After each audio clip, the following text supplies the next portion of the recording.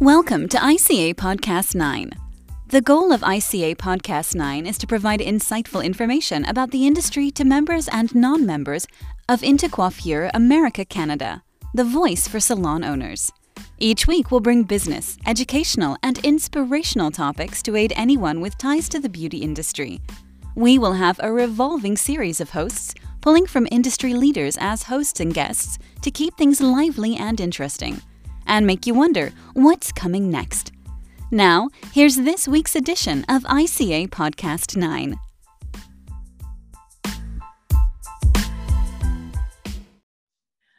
So good morning. Good morning, Sheila. I am speaking to Sam Bricado, the famous Sam Bricado. Is that correct? Oh, yeah. I'm famous in my own mind. Hey, that's a start. That's Yeah. a start. So, Yeah. Sam, I'm one of your biggest fans. So I am going to ask you some questions, not only about personal things, but the industry as well, because I think that of all the people that I've been around this last year, you have probably participated in more podcast interviews, Zoom calls of anybody that I know. So let's start with you, the man. Who is Sam Bricado? I know you're a father, a husband, a salon owner, a manufacturer, entrepreneur. What else? Wow. I do all kinds of things. My hobbies are I play a little music. I have my little man cave here where I have like 7 or 8 guitars. So I go in there and I hide and I play music. I still fool around with mannequins a whole lot when I'm not actually doing some customers. I love real estate. Has been a hobby of mine since I was maybe 20 years old, and I first bought a duplex apartment. So that's always been in my life, the world of real estate. And I do a fair amount of journal writing, it's not really necessarily journal writing, but it's sort of thoughts. And I write a fair amount. Do you keep a diary? It's not. It is a sort of like a diary. It's an electronic diary, and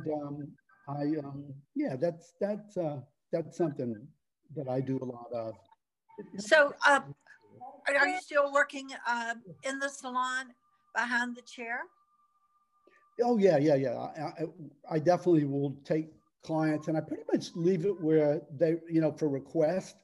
But if a really busy week for me would be as many as 9 or 10 people, a normal week would be more like 6 people. So I'm definitely not knocking it down at 17 to 20 people a day like in the old days. And the other thing I do quite extensively, very much, and I do this every single day, is I do product development stuff. A lot of it related to, you mentioned I was a manufacturer, but I actually do a lot of product development. I mean, within almost arm's reach of where I am, I have hundreds of samples and test products because I have a small setup here at our home in Louisiana where I'm able to always look at things. And I have hundreds and hundreds of products made by people through the years that just, I have such an archive of stuff here, Sheila. Yesterday, I found an old pair of triple shears, the triple ones. Yes, yeah. On them, and I was looking for a pair of left-handed scissors to give to my son's girlfriend who's in school, beauty school. And I looked at these scissors and I looked twice and went, oh my God, it said Horst. Oh no. Yeah, they're actually Horst scissors that he did. Oh my gosh. That I got from him back years ago. So I have just some wonderful stuff in my hairdresser's man cave, I call it. I have great memories and videos. I have a video of Robert Cromings talking about the Bricado products at a seminar that he attended before he even knew or met the Paul Mitchell people. So I have some really old stuff. Wouldn't that be fun to have a little museum? We ought to do an Intercoiffure museum sometimes when we get together. By the way, I want everybody listening to know that you are a member of Intercoiffure America Canada. You've been involved for years and years and years. You're serving on the board right now and also on the financial committee. So, not only are you a historian of the industry, but you're also very, very much involved in making this industry better than it's ever been. And I love the statement that you told me. One of the first times I ever met you is whatever you do, you want to leave it better than when you started it. And I've always, every time I see you, I think about that because it's such a great influence for me to remember that every day, that whatever I do, I need to leave it in better shape. So let's talk about some of the things that you're involved with right now. Well, on the in the industry, yeah, in the industry side of things, I am just super excited about this finance committee. What we're working on is we're working to make sure that Intercoiffure is virtually self-financed in perpetuity. That would mean that members would always know that there's going to be a next generation and a next generation of Intercoiffure to serve the salon owner and everyone that's there. So that's one of the most exciting things I'm doing. I'm really interested in finance and all, and that's something that's evolved in my entire life. I can't wait for time to pass so we can see what the evolution of the virtual shows and seminars and how we then start blending where we get together in person, but we still have pieces of the virtual seminars. Because I think what we did a few 5, 6 weeks ago, that was amazing. I thought that went so smooth and so well. And if you add that to the day-to-day of actually being able to touch and talk and hug everybody again, I think we're headed down a very exciting road for the world of beauty and Intercoiffure particularly. I absolutely agree. Well, in April, the second weekend in April, you know, we are going to have the Spring Atelier, and it is going to be in Memphis. So that, you know, the lucky thing about Memphis is we have a lot of hotels, and all of them are very, very, very affordable. So we don't have to sign a lot of contracts and then be caught having to pay attrition. So, you know, we're all about making sure we use our money wisely right now, and that we open opportunities where we can be safe. And I have enough contacts like you do, you know, in New Orleans, where I don't have to sign a contract until 30 days out, and they're holding the space for me. So, you know, that's always good. So that was a little plug for our next event that will be a hybrid. We will have technology, and we will have a few bodies. I don't know how many, but hopefully by then we'll have the vaccine and people will feel comfortable at flying. So let's talk about how you see the industry right now as a salon owner. And then I want to talk about how you see the industry for stylists and then the students in the schools. So let's talk about salons right now. So I am enjoying being present in this moment in time. As chaotic and frightening as it may be, I believe, I was looking at a book on my bookshelf in my manhole the other day, and it said Thriving on Chaos is the name of it. And it's by an old guy named Tom Peters. And yeah. I remember reading that book, and I knew Tom personally, and I haven't seen him in a long time, but the idea is that where there is chaos, there's opportunity. You have to just stay calm enough and pay attention to it. You know, for instance, in New York City right now, it's crazy in New York City. People are leaving a lot, and there's huge amount of turmoil going on, particularly in Manhattan. But guess what? If you're a believer in something, you're a believer. So you sort of buy on the dip. So we're buying a new apartment there right now. That's what I was literally working on before we got on the call, because you can get 20 to 30% off what they were selling for a year ago. And why would I do that? The same reason I'm going to double down as a salon owner, because I believe that the professional salon industry needs leadership in salon owners that know how to run a business like a business, not just like a beauty salon, but run it like a business. Have all the things in place so that when a person walks in my front door as a part of our team, they know that they're going to be taken care of. They're going to have a great place to work, a safe place to work is the big talk of the day. They're going to make sure that their paycheck always clears the bank. They're going to know that any questions they have a high quality management team that they can sit down and speak to. And if they want leadership and guidance from someone like myself that's been around for 44 years in the industry, they can sit down and talk to me anytime they want. So, Sheila, I'm really optimistic about the idea of employee-based salons still going forward. I do think that the fragmentation and the continued change is going to happen, where people are going to go to suites or booth rental. That's going to happen. But what a person's going to find is when they get in a suite or a booth rental is you still have the same duties that you would have if you were a salon owner. So why not go ahead and if you want to be independent, then be an independent leader and do the things that it takes to have a salon and operate it. So I think this is a defining moment for a lot of things in our industry. I think this is a great time to go to beauty school. And according to the people that I know that own cosmetology schools, their enrollment is up. I went. That's what I've heard. It's all up. I went last night and I went to the grocery store and there was a young lady behind Anna with like really long hair. I said, wow, Anna, you got some long hair. Is that COVID hair? She goes, no, I just don't want it to get cut too short. And sometimes when I get a cut, they cut it too short. I said, well, you should.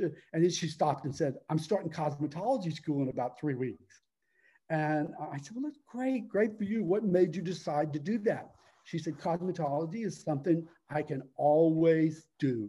It's something I can always do forever and ever. And I said, well, I've done it almost 45 years. And I can tell you, that's absolutely true. So from the salon owner standpoint, my optimism is guarded in getting through the next 4 months.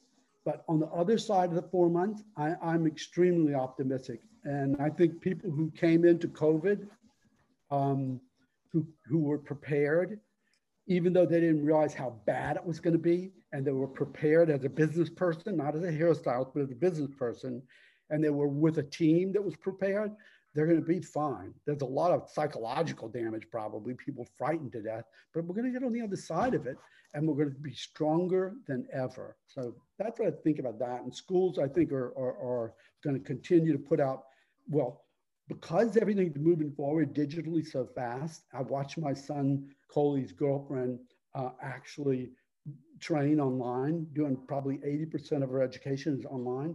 It really does work. I mean, it's better to be in person, I think, or at least a good blend.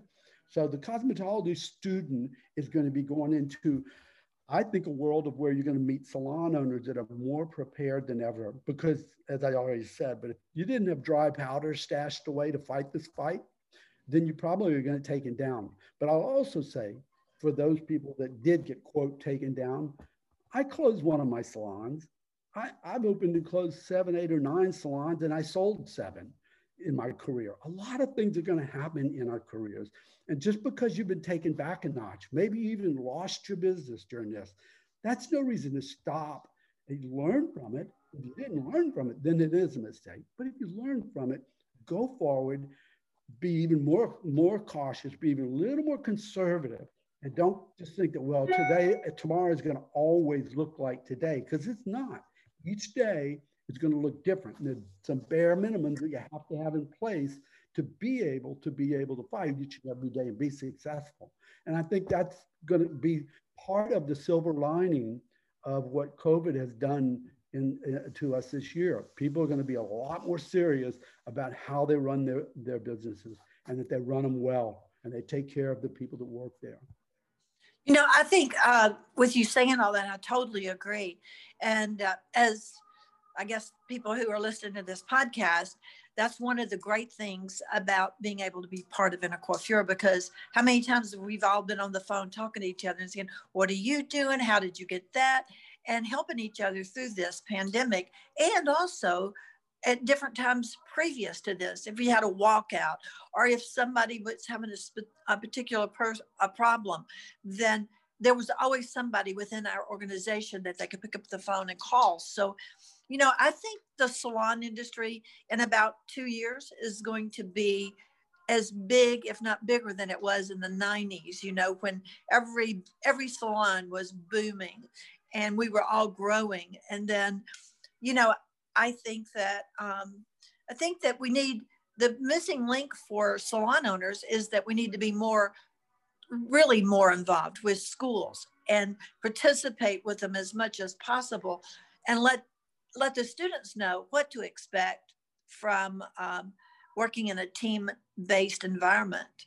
Well, Sheila, let me just add that since I joined Intercoiffure, which was in 1979, I have always more or less felt like, well, you know, I can take this book, I can open this book, and there are over 100 to 150 salon owners, their name, their email, and their phone number. I can go down this list randomly and just run my finger down the list and go, I could call this person. That's who I'm going to call because they might be able to answer a question for me. I can pick up the phone and feel comfortable and confidential in knowing I can have a conversation with someone that maybe I haven't talked to ever except said hello to at a meeting. And that's what has throughout my career since the very beginning has always been so helpful to me in the early days. If I wanted to call Jameson Shaw, you know, whoever I wanted to call, Mario Chikosi, anybody in the country and internationally, and say, how much do you pay for perms? Or, you know, how much do you spend on education? Or even personal questions like, how do you pay people? All those things were given to me. Those questions have been answered for me. And I just had to be open enough to ask the questions and not be stubborn and hard-headed and feel like I'll figure it out by myself. You're not going to figure everything out by yourself. You need to let people help you and be there for you, you know, because there are times when it's going to be just overwhelming. You just don't know what it is. And one other thing about Intercoiffure that's amazing, you know, Intercoiffure being like a family is when someone is lost, when you have a loss, a family member, everybody rallies together. And I think that a lot of times you don't realize how lonely things are until something like COVID comes along and how many people are really completely alone. And we begin to really drill down into the humanity of what an organization is about and way beyond the business side of it, and but the real humanity of it. And you find out eventually, you know, I have friends I've made in Intercoiffure, you know, that I've known literally since I got penned with them in 1979, Richard Weintraub, you know, people like that I've known my entire career. Right. And by the way, some people are no longer members or they're still members, but they're still my friends. And I still Yes. Yes. Well, you know, somebody told me just the other night, you can attend a lot of things. You can attend a church, you can attend a party, you can attend, you know, come to an organization or event, but do you belong? And, you know, that's something that we all long to be, is to belong to a group, to something that's making this world better, whatever it is. It could be the environment. It could be, you know, so many things now.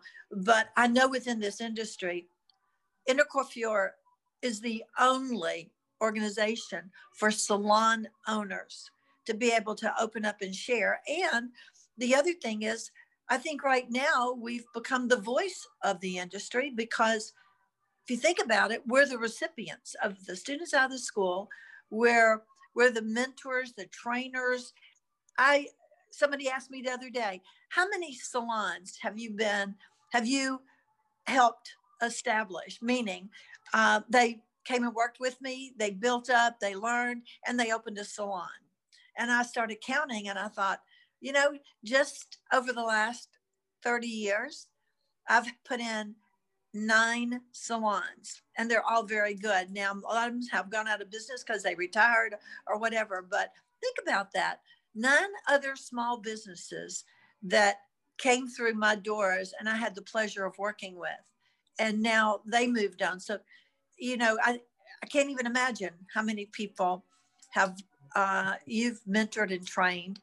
Take a stab at it. How many people would you think in your 40 years you've touched? You know, Sheila, I can tell you that the good news is there have been, I don't know, hundreds, literally, because at one point I had over 200 employees and 390 students in my schools. And I continued on that with that point was 25 years ago, those numbers. Yeah. But I will tell you this, that recently I was talking to someone that was a real top person with me that built a good, busy salon. but the salon has not stayed together. It hasn't succeeded in prospering. And now they've actually created this like 3 salons, 4 salons in one as a hybrid salon idea, because they're hunkering down to fight their last days in the industry. And I just want to say that when I look at that, I'm happy they're figuring out a way to keep going. But I want to point out there's 2 reasons why a business doesn't continue to prosper, at least from the personal standpoint of the owner. One is, if you can be a compassionate leader, people will follow you. People will stick with you. People will fight with you as long as they know that you'll fight that battle on their behalf. A good example is when someone has a problem in our organization, we draw them in even closer to us. We don't push them away. And I learned that in personal experience. I was part of a club and something happened to me, and I basically got pushed out. That was a very long time ago, but that lesson just stuck with me, that when someone is in pain, someone has a problem, they're not being pushed out, they're being pulled in by our team. So that's great leadership, in my opinion. Right. But the second thing is to be able to realize that anybody can open up QuickBooks right now for free and look at a financial statement and a balance sheet. And at the top of it, all you have to put is business, my business. It doesn't have to have salon or any of that. And study those numbers and be able to run your business like a business. And it just so happens the business you're in is hairstyling and skincare and all these things we do. If you can lead well and lead compassionately, and if you can manage the monetary side of the business in a way that people really sense that you're taking responsibility for it, the fiduciary duty, you'll weather just about any storm. And even if you don't make it and something falls apart, you know how to put it back together and you just go back at it again. That's why that's all the saying is that if all the money in the world were distributed equally to every single person on earth, in 7 years, the people that had all the money when it was all taken away and distributed would have it back. People who gain great wealth and become great leaders, they do it because it's part of who they are, and they're going to do it in spite of everything around them. And I really believe that. I believe that you can learn it. You learn these things, but once they're ingrained in your DNA and you've really built it into your operating system, it's hard to hold you down. You know, Kimmons Wilson is from Memphis, who started Holiday Inn, right? Mm-hmm. And I had the opportunity to meet him, be around him several times. And that was his big push is, I don't fear one day because I built it, I lost it, I can build it again. That's what he said. He said, and you know, I do not believe that I'm going to leave my children. They're going to earn, and then they can borrow from the money that I have built, but they have to earn it. And I'll match it, but they're not going to get anything. And you know, every one of his children, grandchildren, and now great-grandchildren are all very successful people because they're leaders, they're financially secure without that legacy of all that money.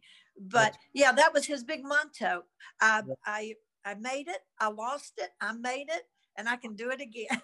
Yeah. Well, and I'll say that if you're anywhere, particularly under 50 years old, but even 60 years old nowadays, because and you had a real hard time and maybe you lost all or most of your business, you're fine. Be thankful it happened when you're still young enough to start over. I mean, I remember running on some very difficult times 30 years ago, 20 years ago, whatever it was. And someone said, listen, if you have to file bankruptcy, be thankful you have to do it now because you can always make it up. I didn't have to file bankruptcy. I've always, done fine enough to avoid anything like that. But you can start over and rebuild. So you just have to really believe in yourself. You have to study the atmospherics. You have to understand what's going on in the world. And like I said right in the beginning, chaos is opportunity. And as sad as it may be, there's some real opportunity here. And I agree with you. In 24 months, the industry is going to be looking really fabulous. And I'm going to be so happy we stayed in the game. And just Me too. Yeah. It's pretty exciting, even though like you said, you look at it and everybody is feeling a little down, but I don't know. There's an energy right now.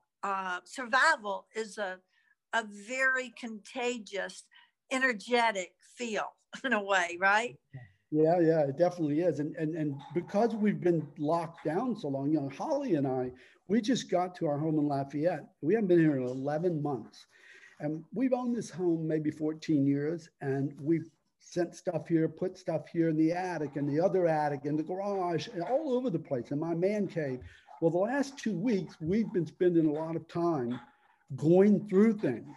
And I mean, all kinds of fabulous stuff that reminds me of the things we've built, the experiences we've had. But this is a time, even in the time of loss. I lost my brother and my sister six years ago, 8 days apart. And they were the one just under me. I'm a middle child, and the one just older than me. And it was very painful. But I realized even in the most difficult moments of my life that everything's here, everything's in place. My head's clear as it can be. And I'm going to be fine. I'm going to get on the other side of this, and it may take a really long time, but I'm going to be fine. And I'm going to build again, because that's what we do. When people ask me, why do you still work? That's what we do. A friend of mine, they lived literally across the street. He's up on the boat. He said, Sam, you do know you're not going to live forever. I said, Bob, but I'm going to do the things that bring me joy. And I'm going to do that for as long as I can. And I'm still, finding joy in the things I do. So I just keep doing it. Yeah, I could go off on a boat for a week or two. That'd be fun. But yeah. I don't want to retire. It's not on my radar. Yeah. Yeah, I agree. So what would be your biggest advice to somebody coming into the industry right now as a student? What would you tell your son's girlfriend? Latch onto someone that can be your mentor, at least one person that has checked the boxes in, particularly initially, the world of being a dependable, successful designer, whether they're doing color or cutting or doing both, and make sure that they really are doing what it is that you want to learn how to do. But they also have their personal life and business life in order, and then latch onto that person and be their sidekick for 2 years, as long as you can, as long as it takes, until you absolutely get it.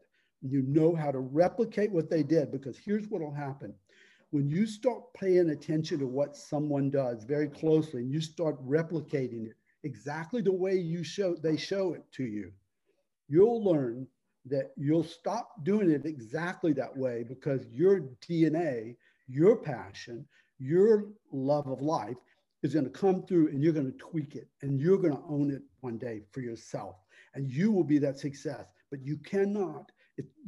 I play the guitar, but I've never forced myself to be like Salvatore Minardi, who is a master on the guitar.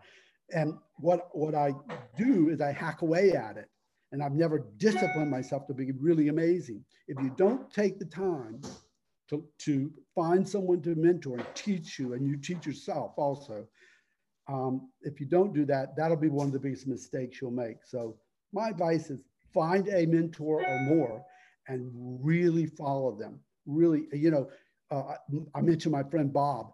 I have a little thing on my phone. I haven't looked at it in a while, but I used to write, it was called What Would Bob Do? Because he's super successful. Now, I haven't looked at that list in a very long time, maybe 12 years, 14 years.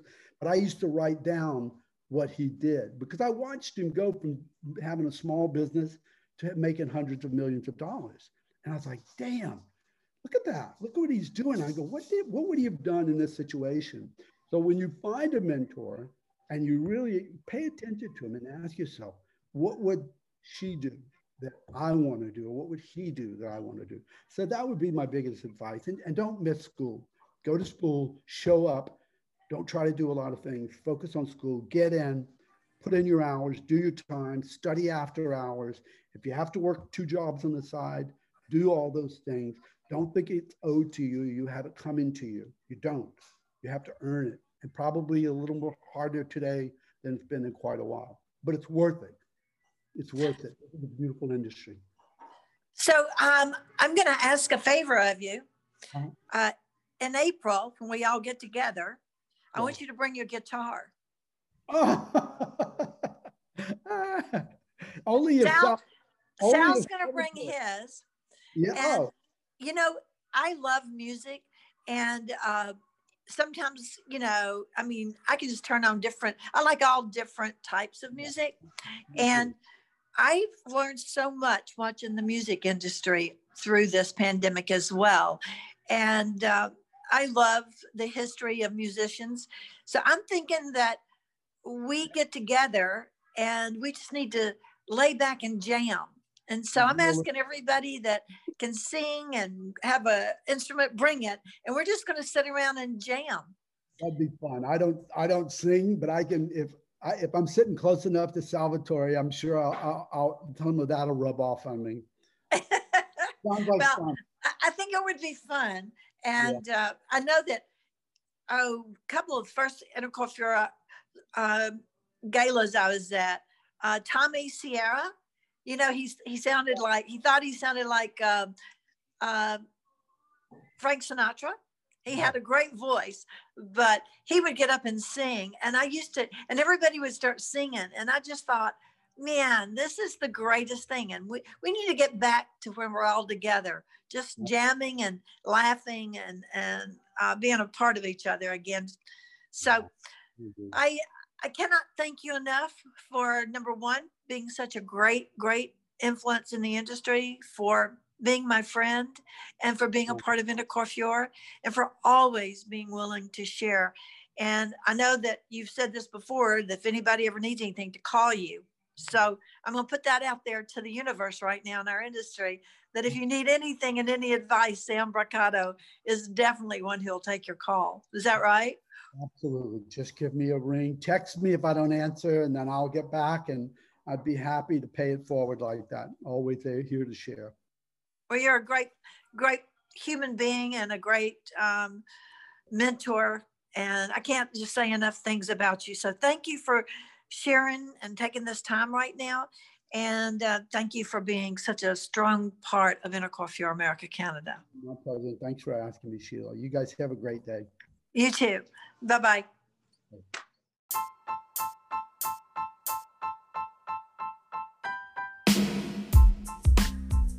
Thank you for joining us for the ICA Podcast 9 podcast. Be sure to tune in next week for more industry insight and information. Make sure you subscribe to the podcast too and share it with your friends in the industry. Our only goal is to bring people together and share information with those that need it. Intercoiffure America Canada is proud to be the voice for salon owners. For more information about us, visit intercoiffure.com. That's intercoiffure.com.